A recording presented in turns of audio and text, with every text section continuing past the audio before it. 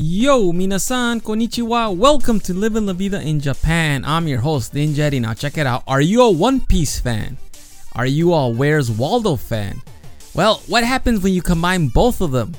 You get a crazy new launch crossover between One Piece and Where's Waldo. Well, here in Japan, he's known as Wally.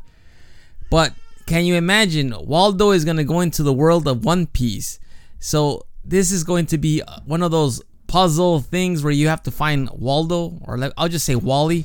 And it's crazy because, you know, with One Piece world, there's over tens of thousands of characters. So can you imagine how the art is going to look when you put Luffy, Waldo, and the rest of the heroes from the anime? That's insane.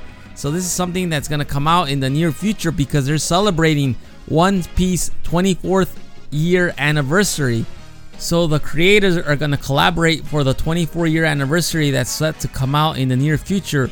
So it's going to be on a special Onegashima spread that will combine the two series' best aspects in a future issue, like I said, for the weekly Shonen Jump magazine. The date of the release is yet to be determined, but given that One Piece was released on July 22nd, 1997, I suspect that it will be released sometime next week.